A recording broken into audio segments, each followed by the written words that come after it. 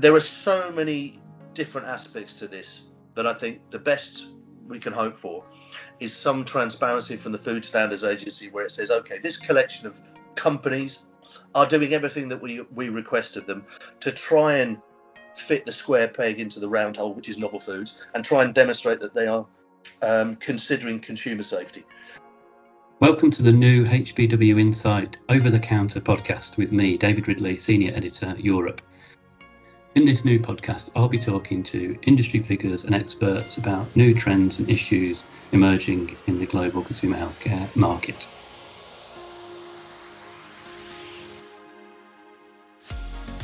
This week, I'm speaking to CBD expert Stephen Oliver, co-founder of the Canna Consultants, along with his colleague Matt Lawson.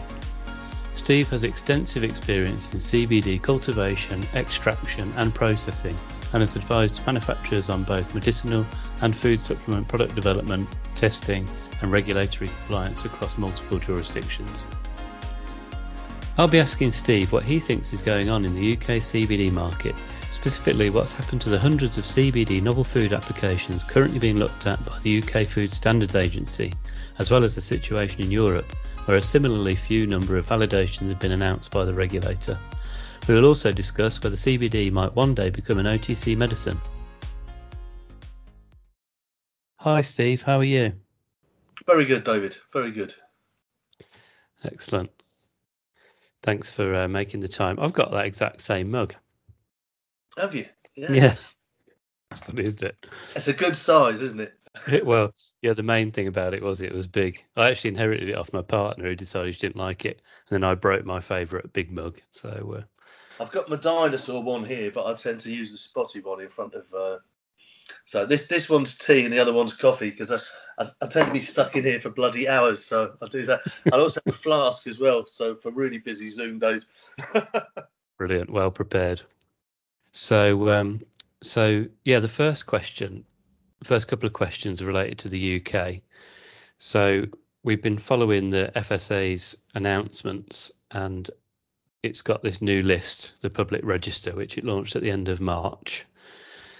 But so far, last time I checked anyway, we've only got 45 products on the validated list. I think that covers, only 3 or 4 manufacturers, or suppliers at least. And then there are none on this on hold list, this second list, despite there apparently being a surge of CBD novel food applications, according to the FSA's board meeting, the last one, which was a couple of days ago. So, I mean, what's going on there, in your opinion, Steve? Okay, well, first, thanks very much for having us on, David.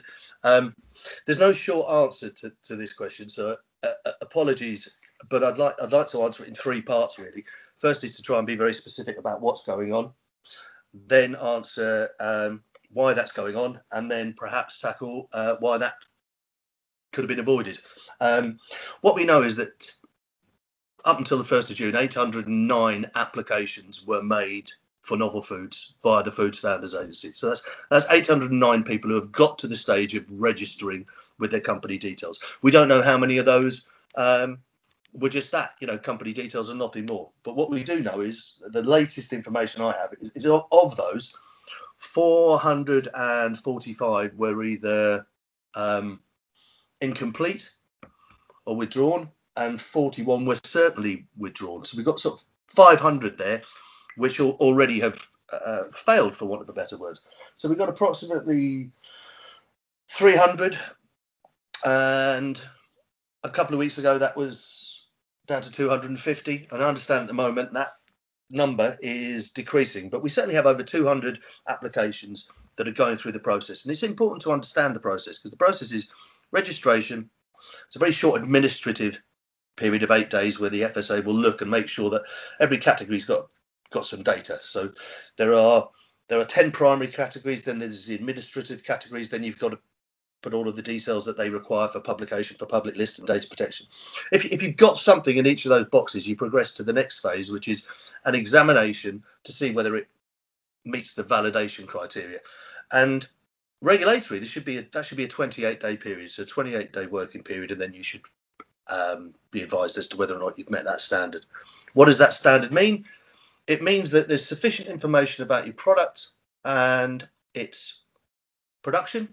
And production covers cultivation, extraction, manufacture, the safety, the efficacy of it, the ADME, which is what happens when you put it into your mouth, so the administration, the distribution, metabolism, the excretion. So there's sufficient information there for it to pass to the risk assessment phase. Now, these applications, in order to contain sufficient information, are voluminous. And we have applications that run to over 1,000 pages, and then have supplementary appendices that run to hundreds more pages. So where are we? We're in a situation where the Food Standards Agency clearly didn't anticipate the volume of applications they'd have. So I'd like to move on to the why did we get there? Well, I've criticised the Food Standards Agency, and I will criticise them again, but I'll start by some positives. So they inherited a system from the European Commission. CBD originally was not considered to be a novel food, and that changed in January of 2019.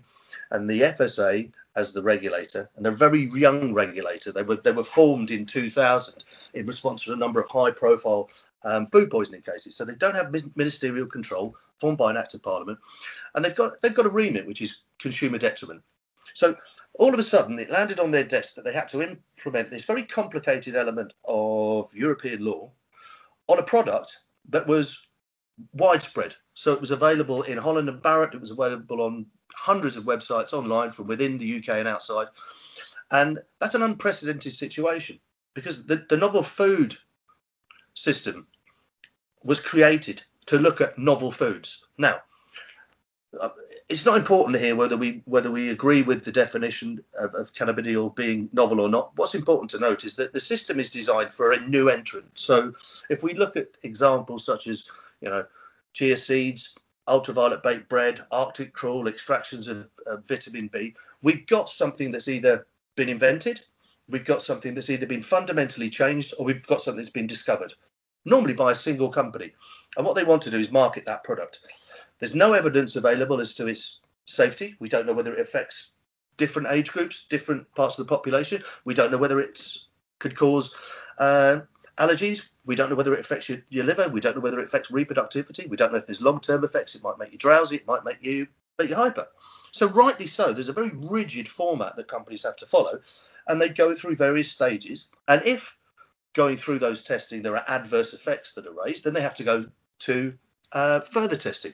And that's a very efficient system, except it doesn't work when you've got thousands of these products on the market that people have been using with little or no consumer detriment.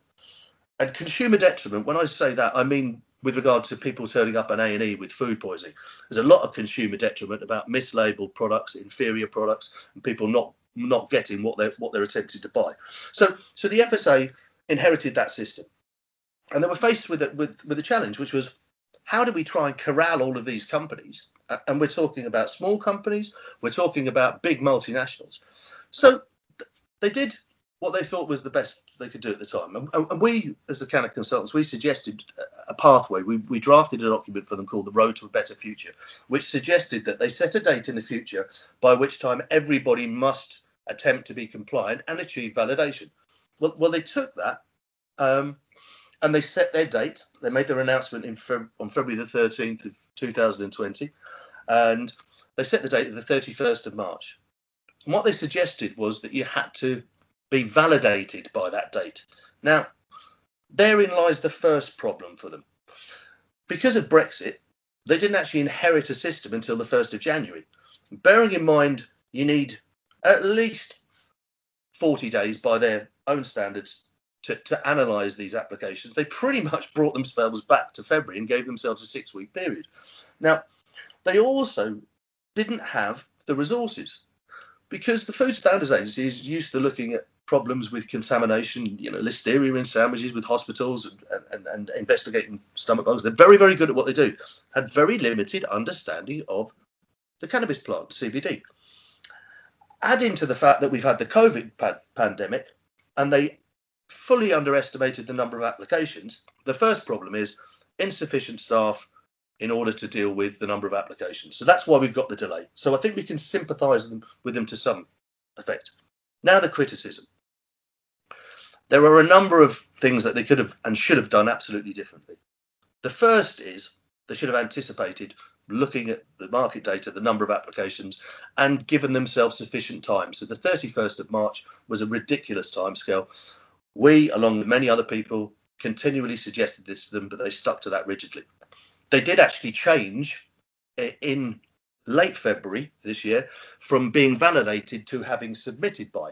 And again, that caused a lot of discontent because a number of very responsible companies had resources, both financial and physical, to this to meet their deadline. And their deadline really was the 17th of February, not the 31st of March. So that was the first mistake. The second mistake was not listening to the industry. And I understand why, because they're a regulator and their job's to enforce the law. And from their perspective, these were unlawful products. So they had very little sympathy. But what they didn't look to do was to engage and understand some of the problems that we could all foresee for them. On top of that, there was very little communication, and there still is. People were seeking information as regards to what they actually needed to do. And when we suggested alternatives to them, it was almost a computer say no situation, and it was repeated computer say no. So they weren't open to dialogue. Of course, they said that they would provide feedback, and they did to a certain extent, but that pretty much finished in December of last year because they were just overrun with work. They've got other big issues as well, and I think what people don't appreciate with novel foods is this is the first time that we've had a controlled drug to achieve the status of food. And you have to look at the departments that are the cogs in this. So the Food Standards Agency deals with food and just food. The Home Office at the moment regulates drugs and firearms. It's the Drugs and Firearms Department that is looking at the controlled parts of the plant. And you're looking at a plant that's been prohibited. So you've got a government department responsible for prosecution and prohibition for some 70 odd years, indirectly or directly, and certainly from the 60s and then 71 onwards with the Misuse of Drugs Act. And their position is that the cannabis plant is controlled substance. And it's very recently that we've been able to separate these cannabinoids. So the Home Office position was, if it's a narcotic, it can't be a food. And that question was the same for the Food Standards Agency. They said if it's a narcotic, it can't be a food. So what is a narcotic? What isn't a food? Well, that's still not been resolved. And one of the reasons for these delays, and believe you me, even when we get this list with the validated products, we are at least a year, if not 2 years, away from any potential for authorization, because the Home Office is trying to understand what could be an acceptable contaminant level. And interestingly, in January of this year, there's a move by the Home Office to change the law, because a lot of people don't realise that these products, if they trace amount of controlled cannabinoids, of which there are 12, so you've got CBN, which is not controlled in the rest of Europe or the States, but is here, and the derivatives, so you've got all the different THCs. And what they're trying to establish now is what could be a contaminant level. So can we set a level at which products that contain this amount are lawful, and above that they're a narcotic? And that's problematic, because we know from other food streams that there are contaminant controlled cannabinoids at low levels. For example, some cattle in the continent are fed with hemp, and there are trace elements in milk. So until the Home Office can set that level, the Food Standards Agency really can't make any decision as to whether some broad spectrum or products that contain very small elements of THC in them and CBN. It's another misnomer. All isolates contain elements of THC and CBN. That's the problem for manufacturers here. And it's a problem for manufacturers because they are handling controlled drugs. So your CBD manufacturer here that's taking a kilo of isolate in or a litre of broad spectrum cannot get a license to manufacture, because the exemptions in the 2001 regulations, and when we talk about things, a lot of people talk about the Misuse of Drugs Act 71, it's fine, but it's actually the regulations surrounding the Misuse of Drugs 2001 which are key here. That there are exemptions, and you can get a certificate and you can handle controlled drugs. You can only do that for medicinal purposes or research and development. You can't do it for CBD. So the Home Office is looking to find a solution where they can have an exemption for CBD manufacture and establish what's a lawful CBD product. It's only then that we can actually allow the Food Standards Agency to complete its job. So I think this is not going to be resolved overnight. The fact that they haven't engaged with us and told us what's happening with the list is problematic, but I'm not sure they know themselves. And I think they're reluctant to make announcements that could subsequently be seen to be incorrect.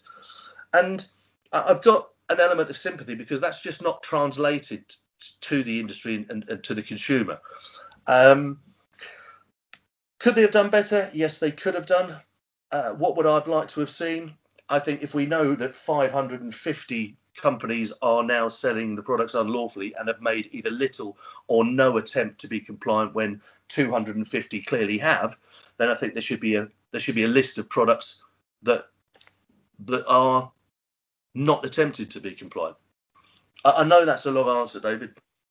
No, it's a really good summary, I think, Steve. Thanks for that. I mean, it's a really complex issue, and we're still just talking about the UK. We haven't even got onto the EU yet. But there's no point oversimplifying something that's complex. So just on that summary. So would you say that the situation is that the FSA are essentially trying to sort out the dangerous from the non-dangerous products that are on the market now, using the validated list, to kind of summarize that for the public and for retailers, obviously more importantly, in the short term, while the Home Office sorts that particular mess out. And then once that's sorted out, we might then see some form of authorized list. Yeah, I'm not sure they're sorting the dangerous out from the not dangerous. I think this is a data gathering exercise. I think they're learning. I think they're looking at the data because they don't know what the composition of these products are. So the starting position for them is to know what's in the bottle or in the capsule. Now, if the company is transparent and has a consistent manufacturing process, and if they can demonstrate that known harmful or toxic elements are not present, that's a good position. And then we get there, we sort the wheat from the chaff, and we have validation. Then we can look at the efficacy and the safety of CBD. And there's lots of information out there to say that it's absolutely safe at these levels. Let's not go towards the health benefits that people are trying to claim, because that would be a medicine, and that's causing the regulators more problems, and that brings the MHRA in. So the industry's got a lot to learn itself. Yes, there are so many different aspects to this that I think the best we can hope for is some transparency from the Food Standards Agency, where it says, okay, this collection of companies are doing everything that we requested them to try and fit the square peg into the round hole, which is novel foods, and try and demonstrate that they are considering consumer safety. I think that's the best that we can hope. And then the Home Office will identify what a product can contain, and I think the FSA will then be able to proceed with their role. And interestingly, that will hopefully give them sufficient time to learn, because we've seen a huge churn of staff. We've seen a change in roles from the person that was heading this team, and somebody else has been parachuted in now. And I don't think that's any criticism of the person that was there. It's just there are now more pressing issues, and his expertise has gone across to other areas of food. And we've seen people working from home. So in an office environment, you could probably compare and contrast with applications, whereas you've got these disparate individuals. Some are drafted in from the DVLA, some have come in from other government departments, and it's very difficult.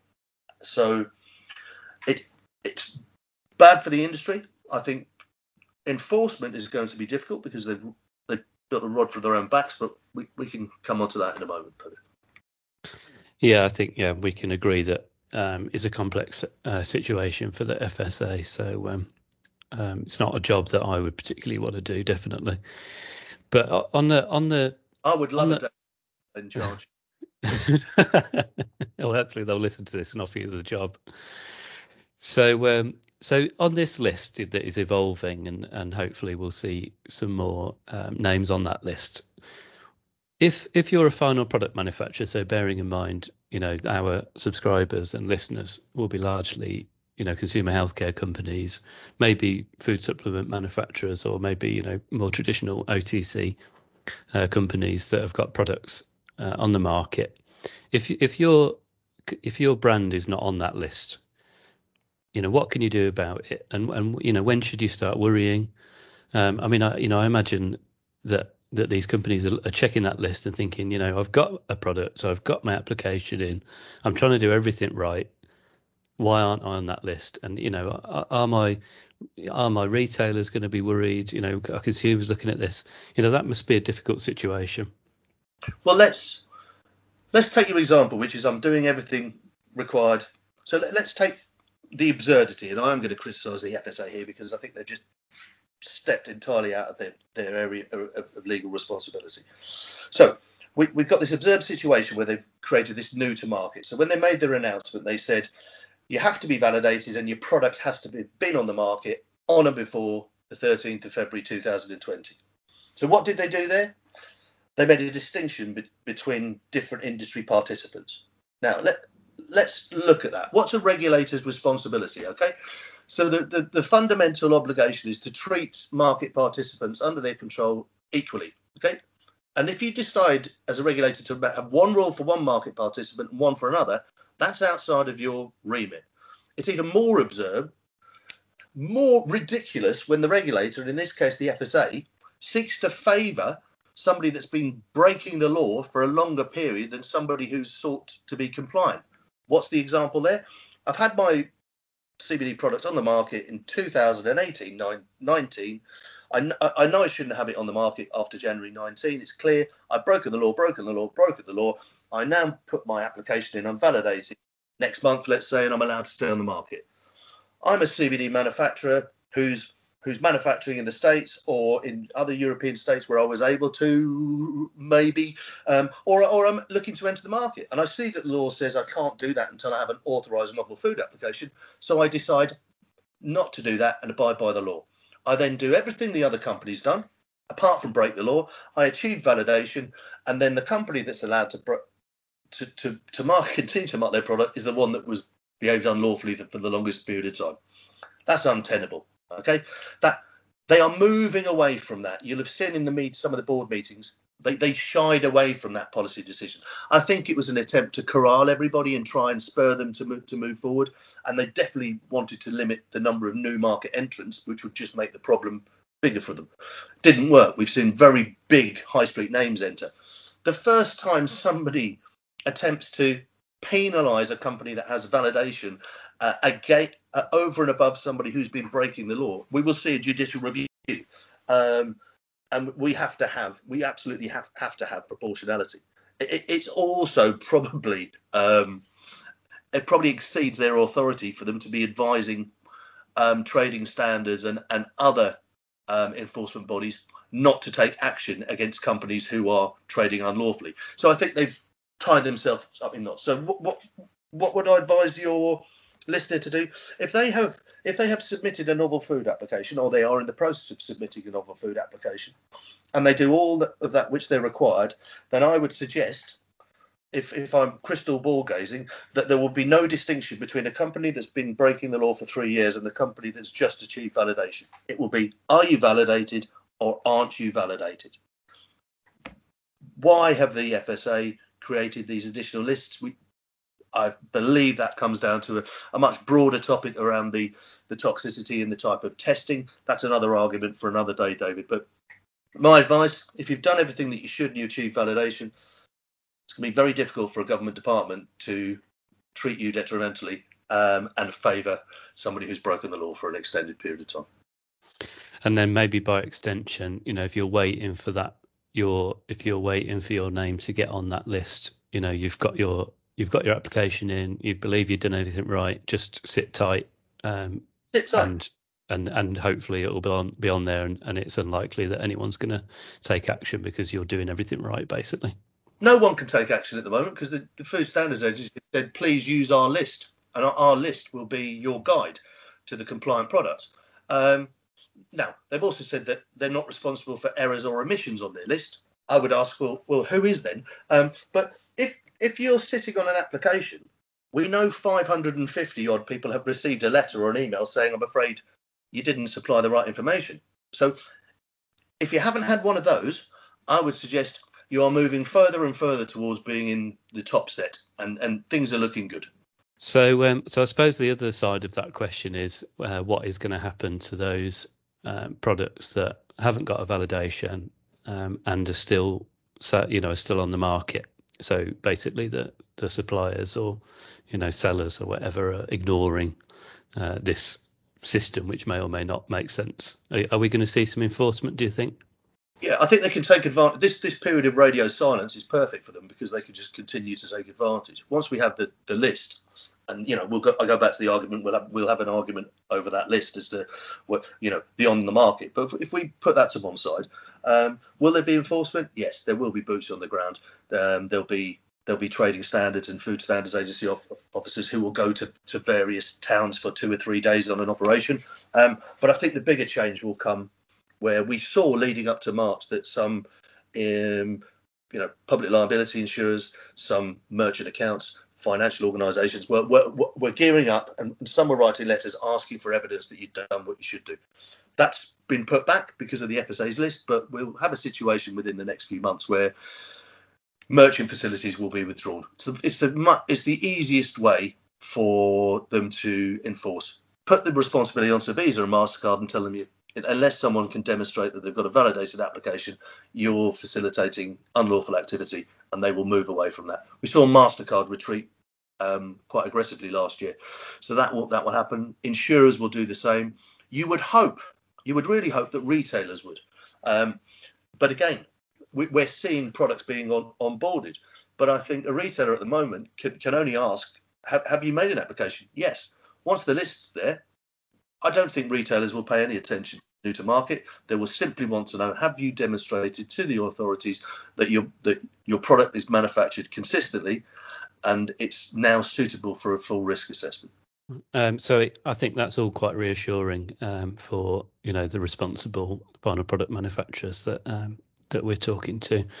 So I think that's the UK. That's a really good kind of snapshot of where we are at the moment. I mean, maybe in 2 weeks we'd have a completely different conversation because it's changing all the time. But yeah, so moving on to the EU, now that UK is out of the EU, a separate process and same process but different regulator and but also quite complicated. It seems it's quite similar in many ways. You've got the novel food process, but you've only got 4 validated products from what I can see on that. On that list, and they're all synthetic CBD. So what's going on there then? Okay, well, the European Commission, where the application first goes, this comes back to the contaminant level. So this is an issue. This setting this contaminant level was something that was being discussed widely, and the UK was involved with this. And there were meetings actually taking place online in May of last year, where they were looking to set a Europe-wide contaminant level. So the Commission, quite rightly, and the EFSA can't start to consider, because they have the same issue. Is it a narcotic or is it a food? You then look at the disparity or the lack of harmonisation across the states, and we've seen, in Belgium, you can buy low THC flour in a tobacconist because it's taxed, but you can't buy a CBD product. So there's lots of issues to be resolved. So the Commission just put a stop and said, right, we're not going to review these applications. In the middle of that, we had the Cannabape case. And that's another podcast, but essentially that looked at free movement of goods and different types of the cannabis plant, and that opened up the ability. What I can tell you is, with our clients, we didn't just rush to the FSA. We've submitted applications to the EFSA. It's a very efficient system. I'm going to be complimentary. It's changed recently. There's a new submission system, but the system itself is very efficient. There's very good engagement. They clearly understand the issues surrounding CBD products. They clearly understand the issues around the controlled elements, and they clearly understand some of the issues that are being raised about animal testing and existing data. So we've got engagement. I think if you were involved in making the 2 applications, you would have to be honest and say that EFSA are far more efficient. That's because it's their system. The UK had to design a new system very quickly. The digital infrastructure is very poor, but they'll get there. But I think you've got one small government department here dealing with it. You've got a much broader category of far better informed individuals with EFSA. I think we'll see that accelerate. It's not going to be just synthetic. Once you can demonstrate that you can make a highly pure CBD isolate, I think we'll start to see those validated very quickly. I think the broad spectrum, and when I talk about broad spectrum, I mean there are other cannabinoids present. Some people would tell you that they're contaminants. They're not contaminants. If you're marketing a product as containing CBG and other cannabinoids, it's not a contaminant. So they're there at levels of up to 2%. There is a lack of information about that. There's more coming. Just because we don't see consumer harm, the regulators are tasked with securing our safety. So you have to understand that you can't just throw these hodgepodge, these mixes, these potions, because we don't know how they interact together. So I think we'll see botanical cannabidiol applications validated by EFSA. I think the FSA will do it first, but I think authorization will probably be harmonized, because as the commission irons out what their approach to controlled cannabinoids is, bearing in mind they don't have CBN in the mix, and as we do that, there will be harmonization, because the Europeans aren't going to allow the UK to run away with this market, and I think it makes sense. The fact that we can't post goods to each other at the moment because of the Brexit mess that's still not resolved, I think we might get some harmonisation. So yeah, EFSA, European Commission, I think they're doing a fairly good job. They're doing it very slowly, but they seem to be gathering pace. So I think we'll probably see the two horses going neck and neck. That's good news. Yeah, and I think that'll be good news for our listeners as well, that you think there'll be harmonisation, because you don't really want two different markets where you have to have completely different formulations. And you may do from the controlled element, but I think when I talk about harmonisation, I think they may set a contaminant level. We've still got the CBN issue, but maybe the Home Office will resolve that by reducing the level. But I think we are so close, and we've got all of these other competing issues where we've got recreational use coming into play in certain European states. And what's important here is that the three markets are clearly defined. So we're not talking about recreational. We're not talking about medicinal products today. We're talking about food supplements with controlled levels of cannabidiol in them, and at very low levels. Yeah, so that's actually quite a good prompt for my next question. So I've been speaking to some people, and you've got a country that we've written about, Australia, that's taking this approach of the possibility of a future where CBD goes down the OTC route. So it's a funny situation, isn't it? Because you've got these products on the market, they're already food supplements, but then also you have got this issue where health claims are being made. There seems to be some evidence for some health benefits, but of course, as soon as you start talking health benefits, then you're getting into the territory of medicines, and that's a completely different regulatory framework. So, in your opinion, again, getting your crystal ball out, Steve, will we see, down the line, maybe in a few years, OTC CBD products? Okay, crystal ball. Yes, I think we will. But I don't think that will be good for the CBD supplement industry. So they need to be careful what they wish for. Over the counter means a prescription drug that's been downgraded. So that's a medicine that's gone through the route, normally after 3 to 5 years, where it's either an active pharmaceutical ingredient or it's a combination of them. It doesn't have any consumer detriment. It doesn't need to be prescribed, so it can be sold over the counter, like Night Nurse and some of the hay fever preparations. So if CBD companies want to go down that route, then you're creating IP. It's a very long process to be awarded the moniker of medicine, and people will protect that IP. So yes, I think that probably will happen, but that will be pharmaceutical companies. So we might see the likes of Epidiolex from GW Pharmaceuticals, which is a 98% pure CBD. Believe you me, a lot of these companies, and I don't consider them to be a big pharmaceutical company, but the big pharmaceutical companies are looking at anti-inflammatories. They're looking at anxiety, and they're doing the work, and they will go through all of the clinical trials and the phases, and then that will be a medicine, and then it will eventually, hopefully, be over the counter. That's totally different to the supplemental market. The supplemental market has to have limits. It's not a medicine. You can't make health claims. And if you think we've got problems with the FSA, then be careful what you wish for, because if you then want to push your product into the realms of being regulated by the MHRA, I think you should just accept that there is a burgeoning industry within the supplements market, and this is a food, and keep it simple. Good advice. Yeah, I think there's a lot to look forward to, and yeah, thanks so much for taking the time and giving us all this insight. I think it's helped clarify a few things. Absolutely. It'll probably be out of date in a fortnight. Yeah, better get the podcast out soon. Yeah, there may be an update on Monday. Let's see. Brilliant. Well, thanks, Steve, and yeah, have a good day. We'll no doubt speak soon. Okay, brilliant. Thank you very much, David.